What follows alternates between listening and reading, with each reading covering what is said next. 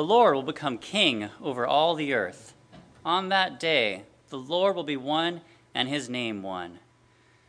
In the name of the Father, and of the Son, and of the Holy Spirit. Amen. You may be seated.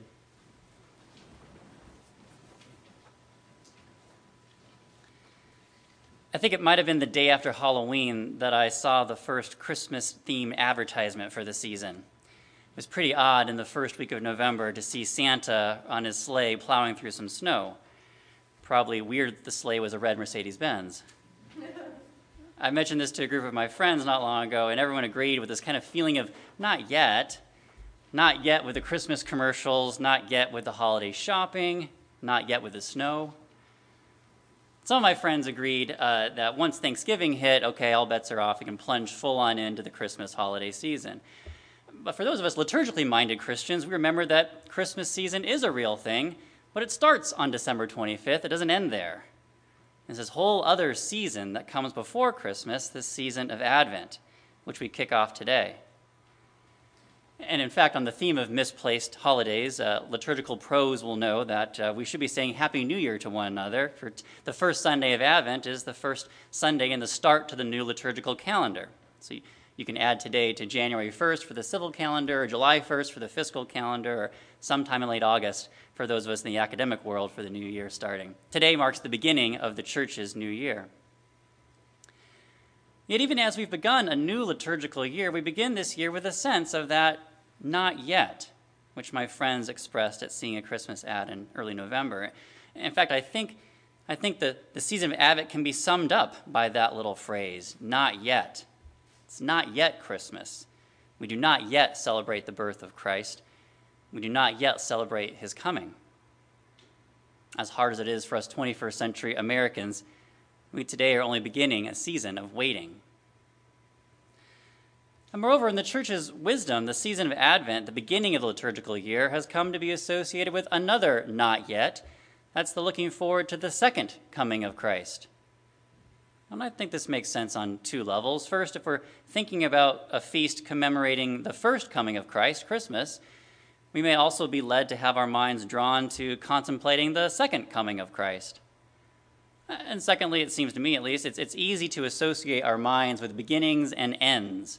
The end of the life that we know here is the second coming of Christ, which has a new life coming with him. But this end, both in terms of conclusion and goal, sets the trajectory we begin anew every liturgical year. And so we think in this season about the second coming of Christ. And I admit, in my experience as an evangelical Christian, it seems to me there's kind of two kinds of Christians when it comes to thinking about the second coming of Christ. Those who think way too much about it and those who think way too little about it. I'm probably in the latter category there. For whatever reason, thinking about end times charts and signs of the times hasn't really informed my theological imagination. Maybe I've gotten too comfortable with this not yet and sometimes fall into a not ever, which is not a theologically appropriate place to be. But the Creed says it, and I believe it, that Christ will come again to judge the living and the dead, and his kingdom will have no end. So I say that up front. So if you're like me, just want to give us permission to jump in to thinking about the second coming of Christ in this season, to jump into the not yet, knowing and believing full well that there will be a time when the not yet comes to a close. And we're helped in our effort to meditate on Christ's second coming by our startling readings for this morning. Our gospel reading is from Luke 21 today, but I think context is key in interpretation of any literature, any passage. So we need to see chapter 21 in Luke's narrative as in the context of the overall arc of Christ's life. So here we can go all the way back to Luke 19 to understand where we are in the story. And what chapter 19 tells us is that Jesus has entered Jerusalem on what we now call Palm Sunday. Jesus had his triumphal entry, and the teachings of the following chapters, including this week's lesson, takes place in that momentous week between Palm Sunday and Good Friday. And if you remember Palm Sunday, this is where Jesus is heralded as a king whose kingdom has arrived. And yet we know, because we know the full story, in a sense that kingdom has not yet fully arrived. So Luke chapter 21 opens with Luke describing an exchange between Jesus and his disciples in Jerusalem in the shadow of the temple. And Luke writes, "When some were speaking about the temple, how it was adorned with beautiful stones and gifts dedicated to God, Jesus said, 'As for these things you see, the days will come when not one stone will be left upon another. All will be thrown down.'" That's a rather foreboding thing to say, to declare the destruction of the beautiful and colossal temple that stood before them. So already in the opening of this chapter, we have a sort of end times motif coming before us. And this, I think, serves to orient us readers to further foreboding, perhaps even disturbing utterances that Jesus makes in the rest of this chapter. At this point, the disciples are naturally asking about this destruction of the temple, when it's going to happen, and how people are going to know that it's going to happen. And in response, Jesus speaks of wars and insurrections. He goes on and says there will be great earthquakes, and in various places famines and plagues, and there will be dreadful portents and great signs from heaven. It's in this context that we hear our reading from today, starting in verse 25. There will be signs in the sun, the moon, and the stars. And on the earth, distress among nations, confused by the roaring of the sea and the waves. Then they will see the Son of Man coming in a cloud with power and great glory. This is a distressing scene, sort of an adventure in astronomy and meteorology.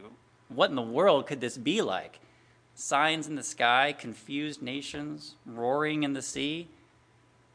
We're supposed to be thinking about all of this while we're getting ready for the little baby Jesus asleep on the hay? Well, what I think these foreboding end times descriptions point to is that meditating on the second coming of Christ is supposed to upend our expectations. We expect, for instance, a giant temple to remain standing. We expect the sun and the moon and the stars to continue as usual. We expect our daily lives not to be faced by wars and insurrections, plagues, famines, or earthquakes. But Christ's kingdom is not what we would expect. Christ is not the king we would expect. And so rather than locking into ways of thinking that anticipate a king and a kingdom we do expect, these meditations on the second coming of Christ ought to motivate us to work diligently to be alert in unexpected ways for the fulfillment of Christ's kingdom. If we jump down further in this chapter to verse 36, we hear Jesus issue this call to alertness. He says, "Be on guard so that your hearts are not weighed down. Be alert at all times, praying that you may have the strength to escape all these things that will take place and to stand before the Son of Man." Jesus tells us to be alert, for we do not know the day or the hour. To be alert because we don't know what day Christ will come back. We don't know when the hour will be. And I would suggest that we need to be alert to prepare for the unexpected nature of Christ's kingdom. During Advent, we put ourselves on guard in order that we might be alert as our Lord instructs. A lot of the things we do liturgically are pedagogical. They teach us things about Christ and his kingdom. Even the colors of the vestments we wear are object lessons. White is the color for celebration, red for feasts associated with the Holy Spirit. The long green season is a growing time, and purple is the color of preparation. Both Advent and Lent use purple because they are seasons whose focus is preparation for a major celebration, Christmas or Easter. There's some dispute among liturgical nerds like myself about whether Advent is also a penitential season like Lent. Lent is clearly a penitential season. Some think it's the only penitential season. For my own part, I think Advent is focused as a preparatory season, but there are many ways that one might prepare for a major celebration. One way of preparing is through self-examination, taking stock of where one is in one's spiritual or relational life. in the secular world, we get all these reflective pieces at the end of December, early January, in conjunction with the civil New Year's Day. But liturgically, here we are. Our new year has begun. And in our self-reflection and our self-examination, it may in fact be the case that we identify an area or areas where a bit of penitence would be really helpful. Liturgically, again, for pedagogical purposes, for Advent, we in our liturgy have shifted the confession portion of our service to the opening of the liturgy. And today, this opening included the Great Litany with its repeated requests for God to hear our prayers. Next week, our opening will include the exhortation, which invites us to examine our consciences. And the final 2 weeks of Advent will include the Decalogue, placing God's law clearly before our gaze.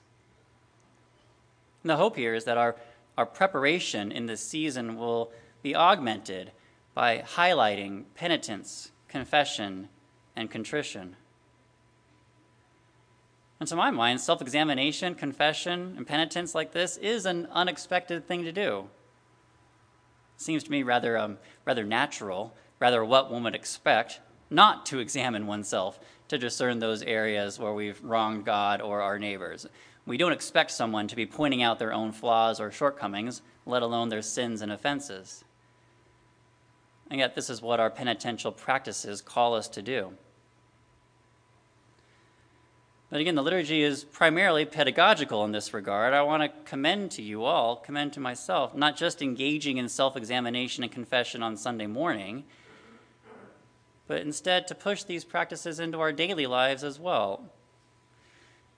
What if this Advent we didn't just prepare for Christmas by means of shopping lists or recipes or even red Mercedes-Benzes, but also sought to confess our sins to God and to one another, identifying those ways that we've not been living in love, charity, and peace with our friends and families and communities, and instead seek to make amends for our offenses.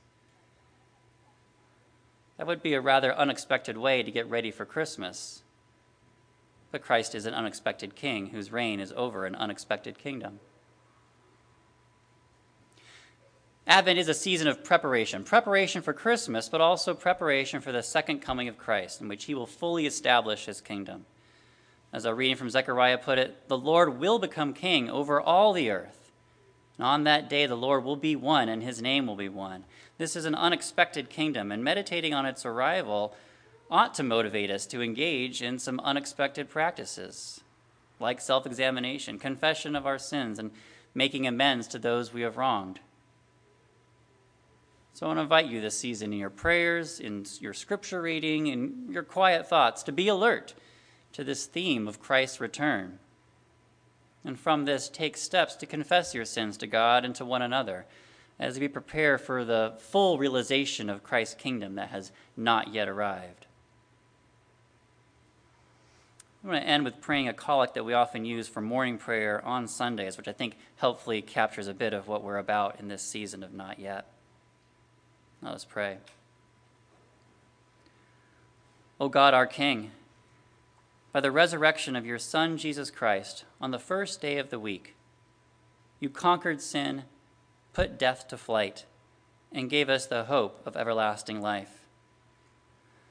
Redeem all our days by this victory. Forgive our sins, banish our fears, make us bold to praise you and to do your will, and steel us to wait for the consummation of your kingdom on that last great day. Through the same Jesus Christ our Lord. Amen.